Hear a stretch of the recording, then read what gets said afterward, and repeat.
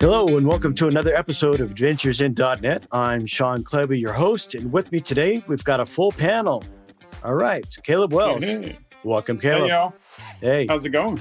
Good. Is hurricane season over for you finally? Not officially, I don't think. But, hey, we've made it this far. A couple another weeks won't kill us, hopefully. Yeah, hurricanes for you. We're getting snowstorms this weekend. So Okay. in my area, Sunday, we're supposed to be a low of maybe single digits. So only a couple weeks ago, we were 80 degrees. So it's a big change for us. That's why I live in the South. I'll take the hurricanes over the snow any day. Wow. Yep. Not bad. We also have Wailu. Hey mate, how you doing? Hey, good. Good day, mate. Yep. I could try. Oh god. All right. How are you? Yeah, I'm good. Good. We're getting a lot of rain here soon. Actually, I think we're getting La Nina or something. So it's going to be raining for literally the next week. So it's going to be a bit fun at home with kids. So Better than fires. yeah, you're right. Yeah. Although this means that this will be more fuel for when summer comes. I see. man. Yep. And we have Joel Schobert. Hey, Joel. How are you doing? Sean, how you doing? Good. And you got some snow. That's what I've heard. We've been under a solid blanket for about a week now, so I guess we could have a snow-off contest here, but I think I might be winning right now. Probably. All right. Our guest today is Andrew Locke. Welcome, Andrew. Hi, thanks for having me. Yeah, I'm in England, so we just got rain. just rain. Rain? Always. Wow. That's what I'm not too far from Seattle. That's, Seattle's also known for rain, so I can relate to you. Yeah, All it's just grey days. Do you ever have trouble just getting into the flow? You find that your tool is great, like Visual Studio, but you could just get more out of it or get some stuff out of your way or have it give you better feedback that you would be able to get into flow easier? Well, let me tell you about CodeRush. CodeRush actually solves this problem for you. So the first thing that it does is it actually gives you a visualizer on the way that the code is set up, and it actually helps you debug stuff in an intuitive way that makes it easy for you to figure out what's going on. This really helps me stay in the flow when I'm trying to write code. Another thing that it does is it has a whole bunch of navigation options that you can get used to. Now, this is something that I figured out with Emacs, was something that I really got into. So when I started using Emacs, just the key bindings and kind of the natural flow of things made me a much, much more efficient programmer. And the quick navigation in CodeRush is awesome. You should definitely try it out. They have code analysis, so they'll pick out some of the issues maybe for complexity or diagnose some other code issues. That'll point out code smells. It'll help you refactor your code. So the code analysis is another thing where I don't have to actually go in and sit down and think, okay, have I made any mistakes in this code? Because it actually highlights them. And finally, it just validates like your code coverage and all of the other things that you're trying to look at and gives you real numbers and real feedback on the quality of your coding and the quality of your tests. So go check out CodeRush. You can get it at devexpress.com/products/CodeRush, or just go to devchat.tv/CodeRush and it'll send you to the right place. Once again, that's devchat.tv/CodeRush. So welcome to the show and thanks for coming. And why don't you tell us a little bit about yourself, what you do, and how you got into programming and how you got into .NET? Sure. So I'm an ASP.NET Core developer. I got a bit of a later start than a lot of people. I didn't start programming when I was a kid, really. My dad tried to teach me BASIC at one point, and he showed me the print numbers on the screen, and I was like, meh, fine, whatever. I played games, and I enjoyed that sort of side of it, but I never really got into it until I got to uni. And so I always liked maths and science and things. So I did engineering degree. And then in the first year of that, they had a couple of programming courses and assembly and C++. And that's why I really realized that's actually what I enjoyed. That's what I wanted to do. So I kept doing as much of that as I could and started picking up jobs on the side, just doing a bit of programming here and there. And then it was when I went on to do a PhD. And again, it was just mostly because I could do more programming that way. I couldn't get the job that I wanted at the time. And so I did the PhD and did the programming on the side. And after that, I came out of it and finally got my programming job. So that was I was quite late to the .NET party, really. That was, I guess, .NET 3.5 was when I started, which was still 10 years ago, I guess. Right. So you love assembly? You love assembly? I enjoyed assembly at the time. I only did I did one course of it, but it's logical. It's, you obviously can't really build anything. I got leading lights and that was it. But it's, .NET was where it really started to realize that you could actually build a lot of things. It was with WinForms, and I was just suddenly you got desktop applications seemed to really, show what I could actually achieve. Yeah, it's kind of good to know, what the code that you write actually ends up at down when it actually run through the computer. So it's a little bit beneficial to know that, dealing with registries and, peek and poke and pop and all the different branches that you can do once it gets down to that level. But yeah, man, in my college days, that was just really, really tedious. The tools have gotten better since then, but yeah, it's good base knowledge. I'll leave that to you guys. I'm happy with my graphic design degree. Y'all can have assembly. You and your color wheels and things like that. Exactly, right? All right. So then how did you get into .NET? And what attracted you to that arena? It was sort of by accident, really. It was just a company that around the corner was using .NET. I started, actually, no, I lied. They were using classic ASP. And so I was doing, old school ASP, doing all the VB script in the browser, or I think you could actually do it in the browser at that point. Yeah. Oh yeah. It was nice and secure. I've been there. Oh yeah. Yep. And then so they slowly drifted onto ASP.NET, the first early remnants of that. But I got a taste for it then. But then really it was because I was coming out of C++ and I was trying to build forms using OpenGL and using C++. That was it wasn't fun. And that's what I found. I just a bit Googling, or what the equivalent was at the time, of and I found WinForms, and just, it was so easy.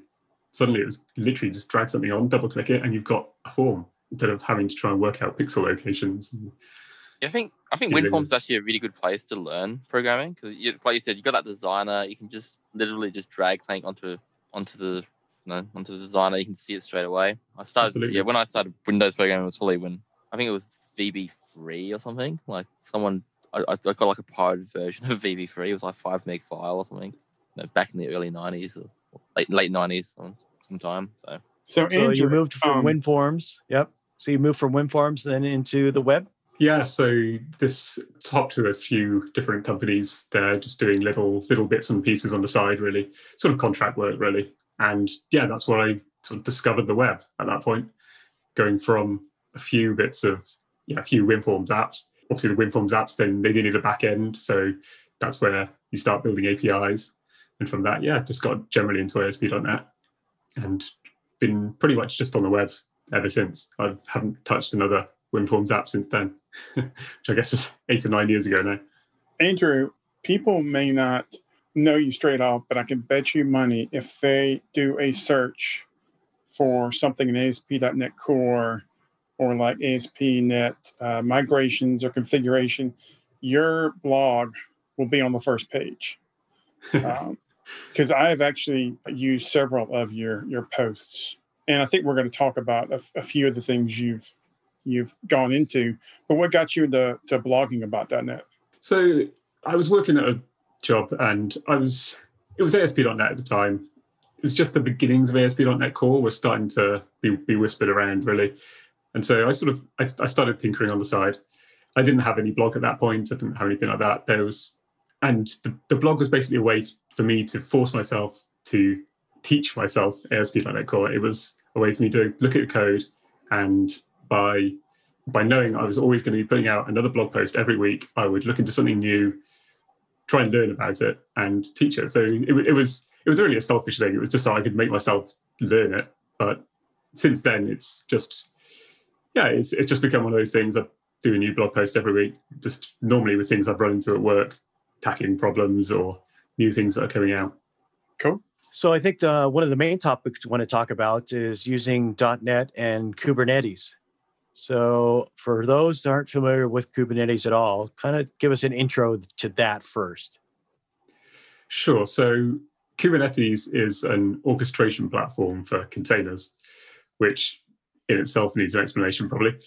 And a lot of people have probably heard of containers and Docker.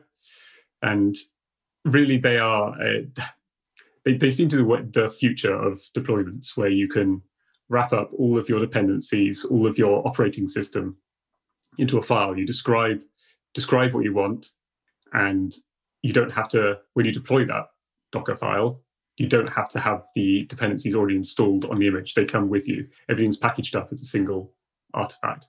So the trouble you have with that is when you start deploying those around, you need to manage them. You need something to control when they're deployed, when they're shut down, which new ones are run. And Kubernetes fills that niche. Kubernetes controls your Docker containers. So does your app typically have more than one container running? So it depends. It depends. Typically, an app, so a single ASP.NET Core app would just be a single container. But the whole app as a whole, you might split that into multiple services. So you might want to have separate apps if you want to deploy them separately. You might have a separate container which is just doing sort of message handling. If you've got a RabbitMQ or some sort of message bus, you might just want to have that deployed separately. Again, really anything that you deploy separately, or you'd want to deploy separately, or control separately, or scale separately, you'd put that in a separate container so that you can manage that independently of the other ones. So Kubernetes, would you say, is not useful if you've got an app that it's only got one container, but it is useful if you've got an app that's got multiple containers, and you can decide when to turn containers on and off. I wouldn't have said it's not useful, but it's certainly overkill at that point. It's really not going to bring you a huge amount. It's give you a lot of complexity if you've just got a single app. At that point, you really probably wouldn't be looking at something like Azure App Service or a PaaS offering there, because there's not a lot of management to be done. There's not really much orchestration. It's only when things start getting complex that it becomes really useful. So Kubernetes is kind of like the conductor for an orchestra, and each one of the containers is like the musicians in the orchestra. And the conductor says, okay, you start now. Okay. And really keeps the beat so everybody's in sync. And then, when everything needs to stop, the conductor says stop. So that would be Kubernetes, right? Exactly. Yeah, that's a good analogy. Yeah, that's a good analogy. Why did you choose Kubernetes? I know the company you're working for, right, had some ASP.NET apps that you've migrated into Core and got them running into Kubernetes. What was the thought behind that? So I wasn't actually part of the initial decision, but the fundamental problem was Windows deployments were being problematic.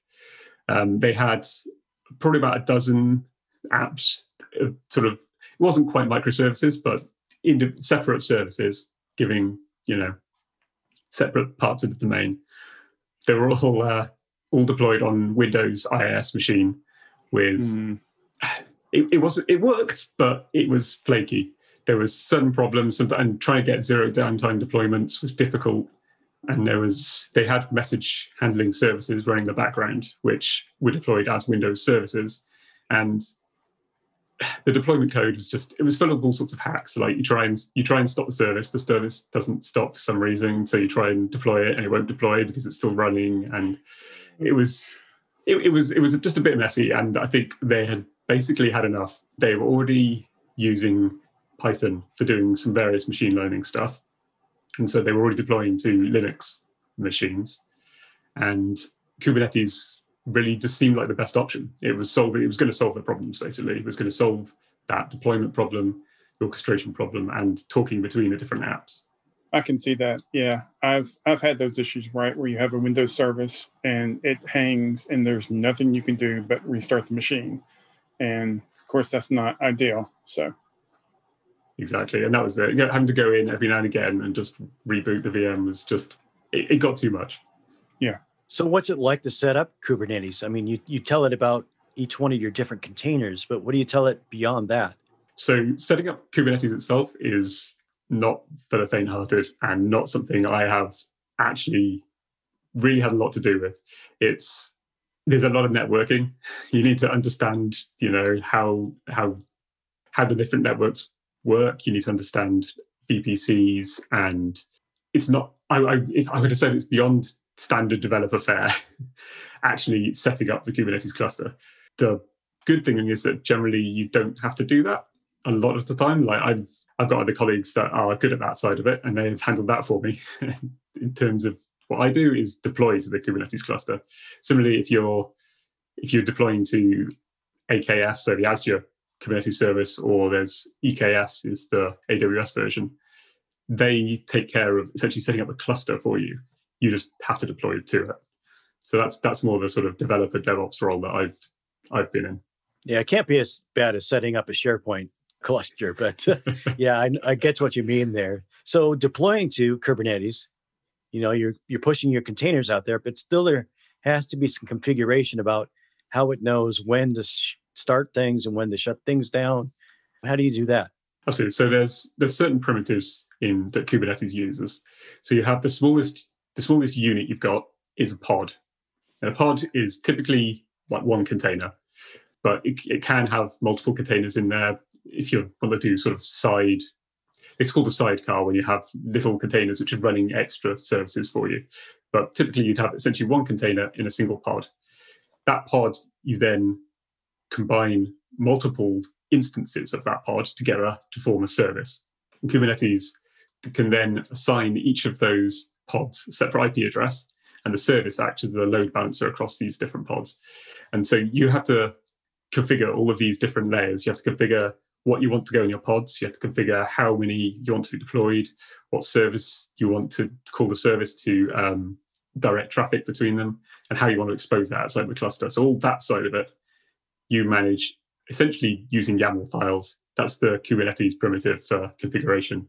Just YAML everywhere. It is so funny. And I even hear this from the Microsoft people. They're like, yes, we get you don't like YAML, but it's what it is. So just learn it and be happy. Yeah, exactly. And there's some tools that can help with that. So the one thing we use is called Helm, which is essentially a templating language on top of the YAML, which could just reduce the amount of duplication you have. And they have some sort of boilerplate templates that you can set up, which makes it a lot easier to get started. So actually deploying a service, you first need to build your containers.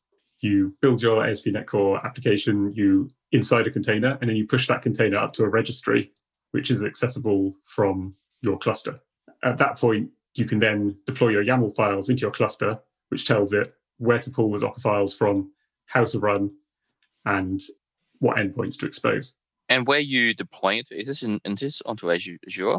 So we're doing it to AWS. And so we're essentially running our own Kubernetes cluster just in VMs at the moment with a view to moving to the managed service later. But as everything we have is in AWS, I haven't really played with the Azure side of it. But it's essentially that, yeah, if the managed clusters seem like the way to go, really. Okay. So you're deploying it to just a virtual machine on AWS. Exactly. So we've got several virtual machines in AWS, which are then all networked together to form the Kubernetes cluster itself. So I'm not actually dealing with the VMs generally, but that's kind of transparent in the background. All you see is just one coherent cluster over the top of it.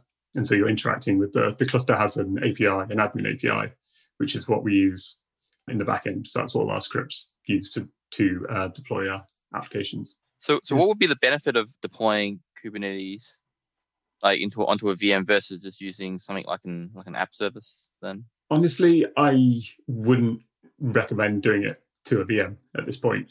We've been running it for a while now. At the time, the managed service had a few issues. At this point, the managed EKS and things like that are, I think it's fair to say, they're the way to go. Unless you're running some sort of huge cluster and you need to have really tight management over them, I can't see a reason to do that at this point. Yeah, because I mean, on a VM, you're still gonna have to do your own security patching and things like that, and your own kind of all that management underneath. Yep, exactly. Which it's just not worth it if you can get away without having to do that. Absolutely. Does Kubernetes do anything like health checking, so it knows this little pod, this container is still working the way that it should? Absolutely. So that's really integral to the way Kubernetes works. They have multiple types of health checks. So you have liveness checks and readiness checks and startup checks, which startup checks are fairly self-evident. It's basically an endpoint in your application it calls. And once your application starts up, you start returning a 200, it knows that pod is alive. Liveness checks are the same thing. It pings that just constantly, just to make sure that your app is still running. And readiness checks are slightly different. That tells it whether it can route traffic to you or not. And so it uses these liveness and readiness checks to decide which pods are alive, which ones need to be restarted, because your app may have hung. Normally you run more than one instance of the application. So if it hangs, that's fine. Kubernetes just restarts it in the background, and that's fine. You just carry it on. And the other good thing about this is it means you can have zero downtime deployments just really easily. You just deploy your next instance of your application, and Kubernetes will wait for the new pods to start up so that they're healthy. And then once they're healthy, it will divert traffic across to them. And then it will slowly wind down your old pods. So you just get that rolling deployment without any issue at all. Now that's what I'm talking about, right? Don't have to worry about once A is ready, flip B to A, or back and forth, or this is our staging versus production, and we're going to rotate the two. It just handles it. That's great. Exactly. And that's, for me, that is the biggest selling point, because it's so easy to do that. It just works. Is there anything special about the containers that you use in Kubernetes? Are they aware that they're even inside of or being orchestrated by Kubernetes? It's up to you. Like, they don't have to be at all. For most purposes, no. They're just a standard ASP.NET Core application listening typically on a local host, and Kubernetes takes care of forwarding that port that it's listening. So it's listening on port 80 probably in the container, or port 5000 for ASP.NET Core apps. And then it just forwards that out to an appropriate port and funnels the traffic where it needs to go. The actual application doesn't have to care at all. It can, if there's specific things that it wants to get access to, you can absolutely hook into that. You can expose the underlying file system and things like that if you like. Generally speaking, you don't want to. You want the app to be just stateless if possible. That makes things a lot easier, and to just inject configuration using environment variables, preferably. So how much fun was it converting from .NET Framework to .NET Core? It was fun. I mean, it wasn't too bad. In actual fact, it wasn't too bad. And there's part of that was to do with the applications I was converting, and partly was timing. And so we were basically at that point just running web APIs using Owen and Katana, which is sort of the precursor to ASP.NET Core. And so in a lot of ways, it was the same. You had a startup class, you have your APIs, controllers, all configured the same. They all look the same. You have the concept of middleware. So it transferred across pretty well. The biggest problem initially was lack of support for .NET Core in the NuGet packages, considering this was 2017, so it was a bit of a way back when we started this process. And we also started at .NET Core 1, and that was just a non-starter, really. Trying to migrate something at .NET Core 1 wasn't happening. So we waited for 2, and then that was all good.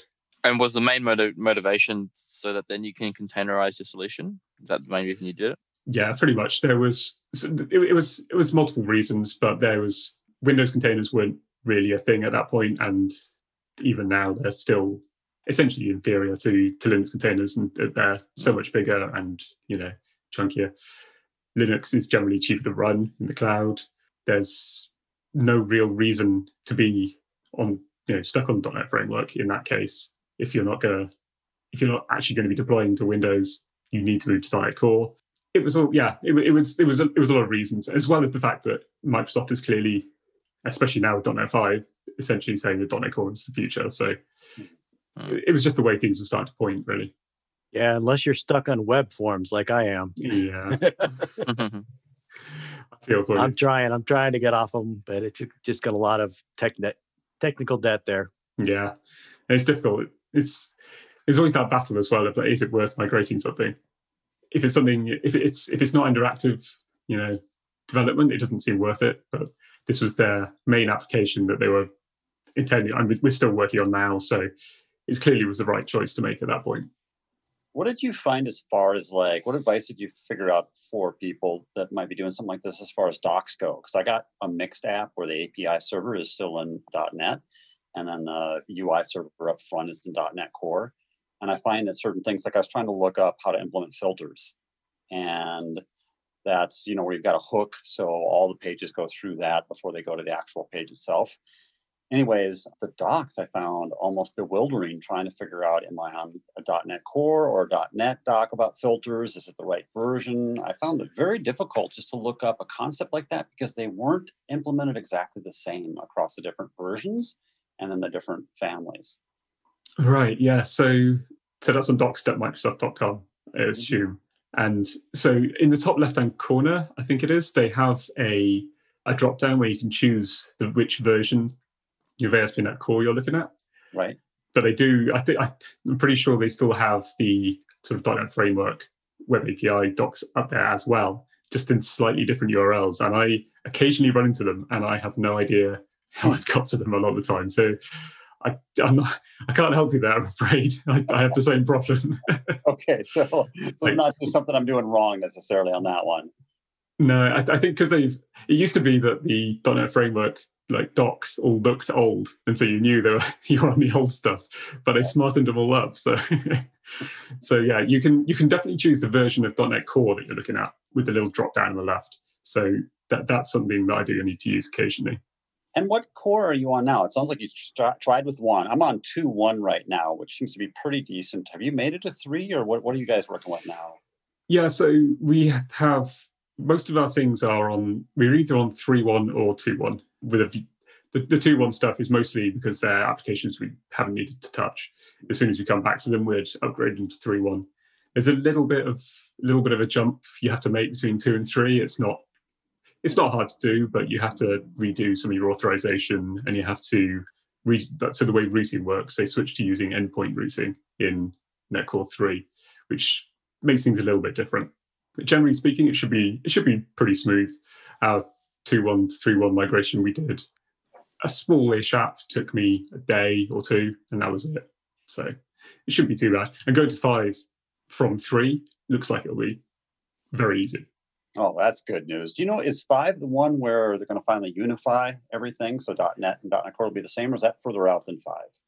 It's sort of. That was always the intention that it was going to be 5. And I think they've unified the BCL for Mono. So I think they're using the same code base for Mono and .NET Core now. But the Xamarin toolchain hasn't been pulled in yet. That was supposed to be in .NET 5, but that's going to be in .NET 6, okay. I think. That's the one I want. This is the Xamarin toolchain. .NET 6 is going to be LTS as well. So that .NET 5 is the current release. So you still get a year and a bit of support for it. But yeah. Hey, folks, this is Charles Max Wood, and I just launched my book, The Max Coder's Guide to Finding Your Dream Developer Job. It's up on Amazon. We self-published it. I would love your support. If you want to go check it out, you can find it there, The Max Coder's Guide to Finding Your Dream Developer Job. Have a good one. Max out. It's actually amazing how quickly LTS or support or deprecated stuff is happening these days. Not that it's a bad thing, because like you said, the transitions aren't as significant as going from framework to core, but it's interesting to see the new cycle. Well, yeah, LTS is only 3 years, right? Yeah. That's crazy. I mean, like, you look at .NET, was it 4.8? That was probably released 5-10 years ago now or something, so that's still being weekly supported. So, and that'll be supported forever as well. Yeah, for sure. There'll always be one of those. It'll be like the COBOL of in 20 years' time, there'll be an app that's on .NET 4.8.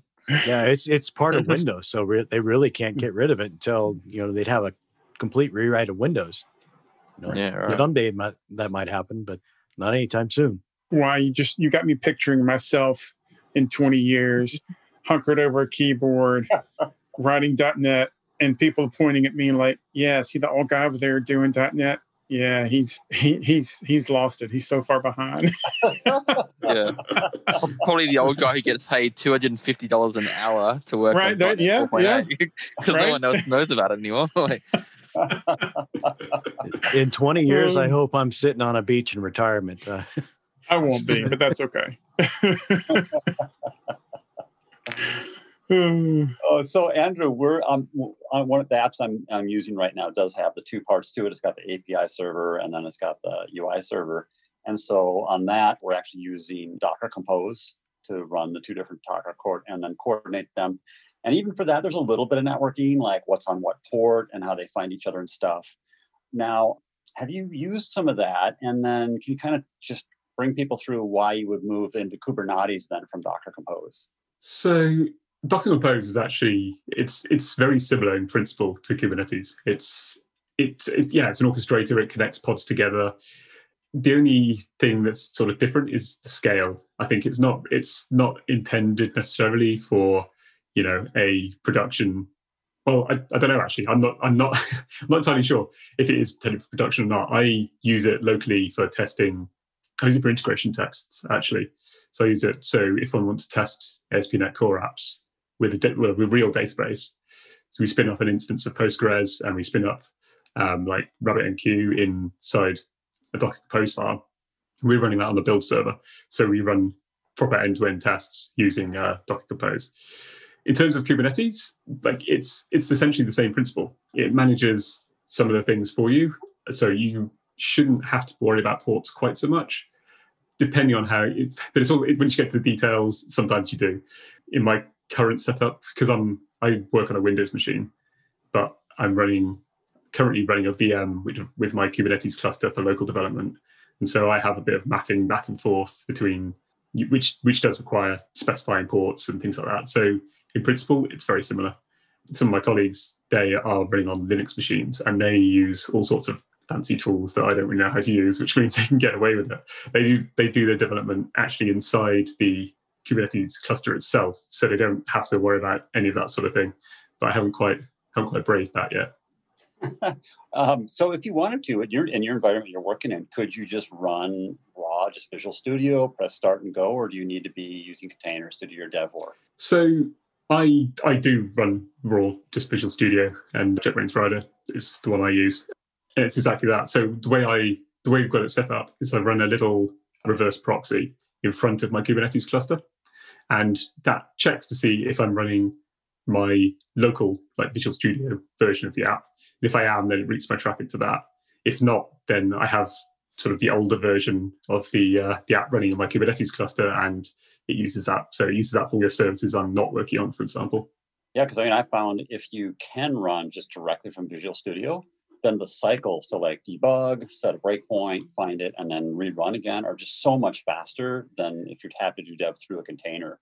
So I can't imagine like I bet you're more productive than your Linux classmates.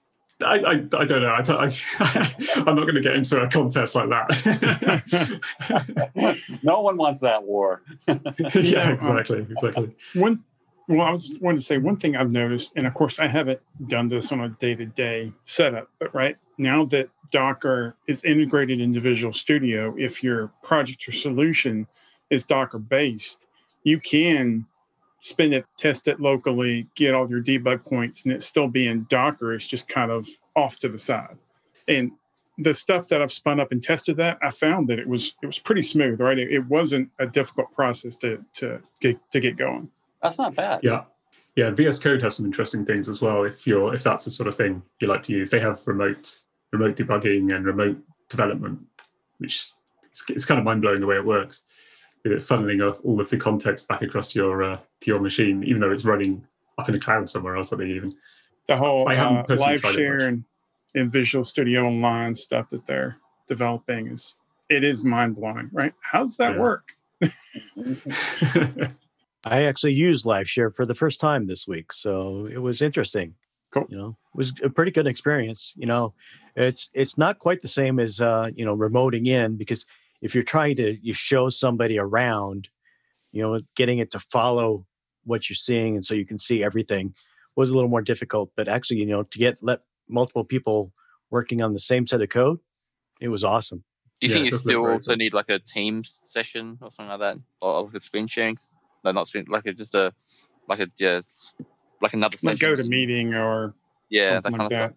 Yeah. If you're trying to demonstrate something to somebody, I think that type of share your desktop works better than LiveShare does. But so, Andrew, something else that you've had to deal a good bit with is configuration inside of your applications. And I know that's something that we've all had to deal with and all spent weeks on.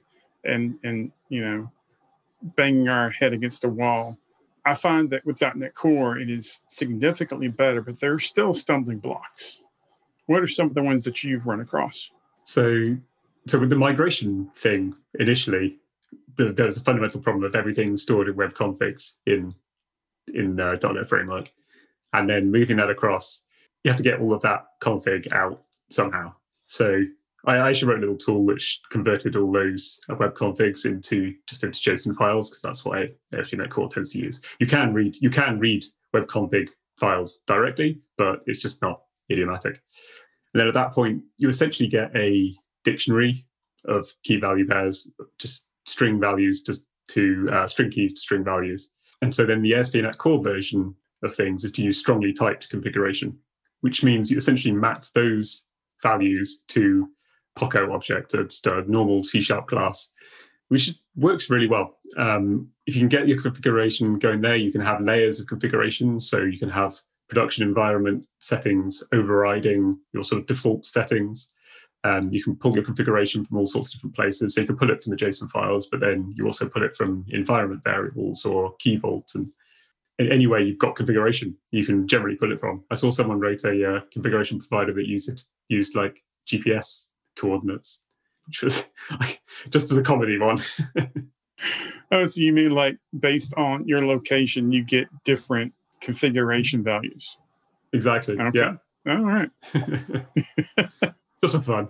I'm not sure it's in production, that one. Cool. Yeah. I've recently been dealing with some configuration stuff in .NET Core myself. And it's funny because I actually read one of your blog posts and took some of your advice to resolve a configuration issue earlier this week, not even realizing we were going to be doing an episode with you. So out of interest, what was the issue that you're running into? Well, the application I'm working on, it's got multiple libraries and 2 apps. Well, 3, an API, a web app, and a admin app, right? And the web app had a bunch of tenant configuration inside of it that only it needed at the time.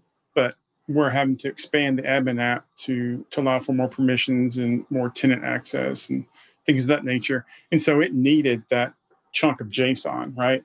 And I talked with my coworkers, and we could duplicate it in the management app, which is not ideal because if it changes in the web app and you don't change it in the management app, it blows up, right? And we looked at a suggestion that actually, found on your website where you could set up a separate project and then share that project with the other 2 and be able to talk to the config that way. What we ended up doing was created a separate shared settings.json with, of course, development stage and production, put all the shared config inside of that, and that sits in the web app. And we're actually linking it into the management app and having it copy when it's newer, right? And we had to do some stuff in the main function to make sure that everything found the JSON. But it's one of those things, right, where you got to find what works for you in your right situation. There are multiple ways of going about it, but that was it in a nutshell. Is that sharing? Is that sharing done during build time, Caleb, or is it done during runtime that you're going out and finding the shared JSON config? It's, I believe it's on build. When you build it or deploy it, it's actually copying the version from the web app into the admin app. Okay. Yeah, that's good. We got a similar problem that the stuff being in web config is kind of a pain because after you get it deployed, if you find something needs to change, you got to roll the whole app again. And so we actually had that happen just today where there was, it was pointed at a server that had an expired cert and we wanted to go point it somewhere else. Well, it's in the web config, so that's not just a trivial little change of text file thing. Right. Well, and in this case, you can actually tell that it's a linked file inside the project. It has a different icon. Okay. So you know that it's getting pulled in from somewhere else. So I like that. Yeah, that's the exact approach that we have as well. So we have a shared settings with shared settings development, everything like that, which pulls into all of our apps. And then you have the app settings, which overrides those as well. Right. Yep. So you have those extra layers. Yeah. So awesome. Yeah. Hey, we got it right. Well, On one of my full framework applications, I took just about everything I could out of web config, put it in a JSON file, and then wrote an in-memory caching provider that reads those JSONs. And then if I ever needed to change it, I could just change the JSON, tell the caching provider to clear itself, reload, and go from there without actually having to make a change to web config. Because web configs are PETA, especially in IIS. Well, that's another thing where Kubernetes sort of comes in here, because the sort of the I don't want to do another deployment.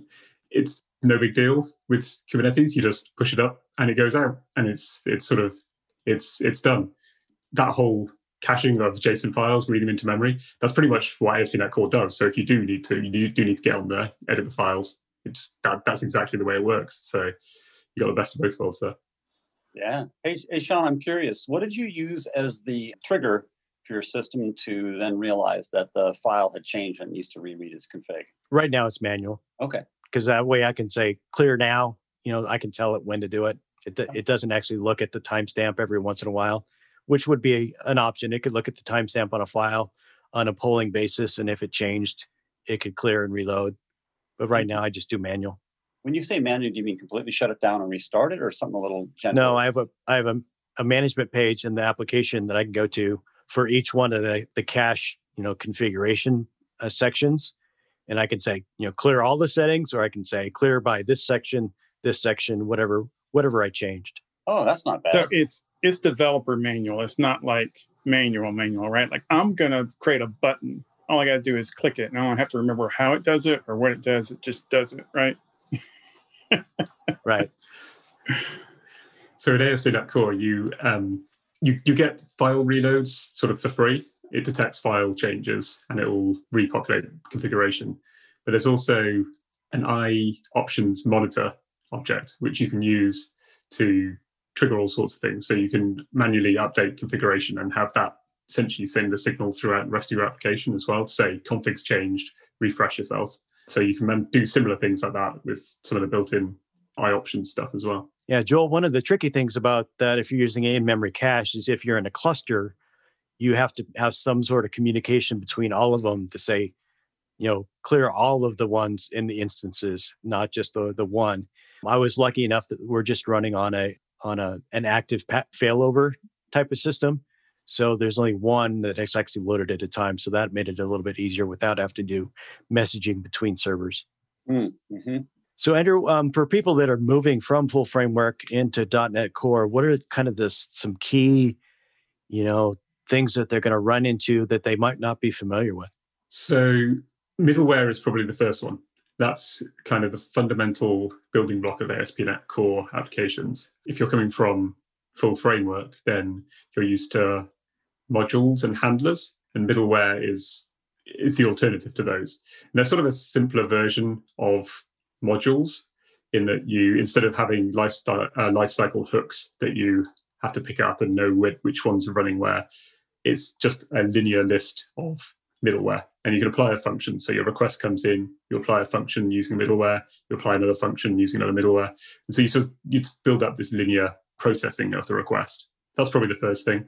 One tricky part is when you get to authentication and machine keys. That's difficult, and to put it mildly. If you're trying to do a gradual migration from ASP.NET to ASP.NET Core, there's a docs on it, but you have to follow that carefully. Yeah, one of the things that I've thought about for migrating my full framework is to getting shared authentication between the two. So it only had to log in once, and certain sections of the application would be core, and other sections that I haven't rewritten yet would still be full framework. Yeah, and you can do that. It's not trivial to do. I believe you have to essentially move to the ASP.NET Core authentication and retrofit your ASP.NET applications to use a shim which plugs across. And it actually works. That's a supported scenario. It's just you have to make sure you get everything right. Or maybe use something like Identity Server. That might work as well. Yeah, it's a similar thing. We have, so the first application I moved across to was Identity Server. And so that sort of worked fine because identity server is the only thing creating the cookies. So if you have identity server as being the only thing that is using the data protection stuff itself, that can be a bit smoother. If you're sharing, like if you're doing cookie authentication between your different applications, that's where you have to start, being careful. And I know you can wire it up in .NET Core to use like a third-party provider or an Azure or Facebook, or you can use Forms and kind of do it within your own app. Which method were you working with when you did your core migration? So we were already running an identity server. So each of the APIs, so it sort of was that model. It was the third party doing the authentication, but that third party was us. So the first thing I did was migrate that identity server from identity server 3 to 4 and do the migration to ASP.NET Core at that point as well. And yeah, that went pretty smoothly. I started it too early. I started it at .NET Core 1 and had to hang around for sort of 6 months while we waited for 2 to come out. But it got there, and it was that went pretty smoothly. That was pretty bleeding edge. Yeah, it was. Lots it was of maybe cuts. a bit bold. Yeah. 3 years ago, my team started Greenfield project using Angular release candidate and .NET Core release candidate, right before God. but it was a 3-year project. So by the time we got to the end, we were on Angular 6 and .NET Core 3.1. So Perfect. Yeah. right. Well timed. Yeah, I feel like it was a mistake for them to have called .NET Core 1.0, 1.0. They probably should have named it 0.1 or something. Well, that Well, used they're fixing that now with .NET 5. Yeah. There used to be a Microsoft legend back in the day that's like, if you wanted something stable, you never went on 1 and you didn't go on 2, you always waited for 3. And I don't know if that still is that way, but in this case, it sounds like .NET Core is somewhat that way still. Yeah, it does seem to be. One of the big changes from full framework to .NET Core for me seemed to be, understanding how dependency injection works, because you don't really have that so much, especially in web forms in full framework. Yeah, absolutely. That's something you could plug in, and there were points that you could plug into it, like the various different containers. But in ASP.NET Core, it's completely built in. The framework itself uses dependency injection, so that's definitely something to try and get your head around. And it's a limited form of dependency injection as well. It's very specific. It's constructor injection, which sort of means there's fewer concepts to try and figure out, but it's definitely something to get your head around. Yeah, that's one of the things that I learned. It's not like you have this dependency injection, space that you can just call into. You have to call it in the constructor and then pass it down to everything underneath that. You can't just new up something and say, get this object out of dependency injection yet. If it's not at the top, you have to pass it down. Yeah, exactly. So you can do that sort of service location if you need to. You can inject an iService provider into your services. So if you really have to do it like that, you can do that pattern, but it's generally discouraged and it's less performant and it can cause testing issues and things. So the right way to do it is, like you say, you declare in your constructor all the things you're going to need and then let that pass its way down. Ideally, if you shouldn't have that much that you depend on, if all goes well, I mean, if you're on web forms, that's maybe not the case. But generally speaking, you should try and only have a few dependencies if possible. Otherwise, it's a bit of a smell. Well, is there anything else you like to tell us, Andrew, about your journey from .NET Framework to .NET Core and Kubernetes? There's so many things I could go into, but I think it's a pretty good overview. Are you excited about .NET 5? Yes and no. Like there's certain parts of it which are very exciting. I think Blazor is very interesting. I think the performance improvements, again, they've just done amazing things just by getting it faster and faster. But in a lot of ways for ASP.NET Core, it's sort of boring in that it's just going to be the same. It's just going to be better. So it's kind of good. I'm just going to update things to .NET 5 and nothing's going to break. It's just going to carry on. It just looks fine. So yeah, I think boring is good, to be honest. I hate having to upgrade and there's like a million breaking changes, and things like that. So exactly. So have you tried that with your project? Have you tried building on a .NET 5? I've done a couple of testers with the RC versions that they've got now. I haven't got anything in production or anything like that at this point, but I've done some tests and it changed the packet numbers, changed the target framework, and it worked. That was literally all that all that was required. So it's a good sign. Do you reckon it's worth going to 5, or do you reckon it's better to wait till 6 comes out, because that is LTS? Yeah, the LTS thing is a bit tricky because I've seen a lot of people say exactly that they're not going to go to 5. They're just going to wait for the LTS. The trouble is, you should be updating your applications every month. They have security fixes every month. So to actually stay supported, you still need to be updating, even if you're on the LTS, every month. And But so in that, Yeah. I was going to say, but it's the difficult. LTS is a lot less breaking changes, though, if you stay on the LTS version. Yeah, there is. And I think the fact that going from 3.1 to 5 has been so easy means that I'll go to 5, because the breaking changes from 3.1 to 6 or 5 to 6 are going to be the same, essentially. So you're going to have to do that same jump at some point. So I'll probably move to 5 just for the benefits. You get the other options. You can use the extra bits that are in there, the extra gRPC support, the HTTP2, I think, has got better in .NET 5, various bits like that. Leveling up is important. I spend at least an hour every day learning ways I can improve my business or take a break and listen to a good book. If you're looking to level up, I recommend you start out with the 12-week year as a system to plan out where you want to end up and how to get the results you want. You can get it free by going to audibletrial.com/code. That's audibletrial.com/code. Okay, so if there's nothing else, I think I'm going to move us into picks. All right. How about Joel? What's your pick for this week? Well, we have reached that time of year when you put away your summer bicycles because there's no more riding. This time of year, once you get any rain or snow, the trails just don't dry out. It's just too close to freezing. So we're in the little waiting game now until actually they freeze over and you can get out your fat tire bikes and ride across the snow in the trails. So if you want to be on the roads, though, you need something with spikes on it. And the dilemma there is there's so many different levels of how spiked the tires are, and are they kind of spikes that will like wear out if you ride them on tar, or are they the kind that made for less snow and will work on tar? And there's a bike shop owner, Peter White Cycles, at www.peterwhitecycles.com, and I'll put a link here in the notes. And he has an amazingly detailed article on the different levels of spikes for your tires, when you'd want to use what level and what kind of riding you expect to do. And if you do have one that's too spiky, how to be a little more gentle on them if you're riding across tar. It was great. And so using that, I was able to pick out a pair of tires and get them ordered up for bikes for my wife and I. So we will be winter ready when those, they're on DHL shipping here. They're supposed to arrive on Monday. So we should be ready for the Snowmageddon here and by Monday. Again, thank goodness I'm not in the north. That's awesome. I'm a little disappointed this year, because of COVID and everything. I'm not going to get to play hockey. So it was really fun last year that I played. So it's just a little too risky being in a high risk, medium risk group. My wife, myself. So I'm not going to do hockey. So I got to find something. But you got to have something to get through the winter, man. You can't just sit there and read a book. It's like, that's not enough. All right. So what's your pick?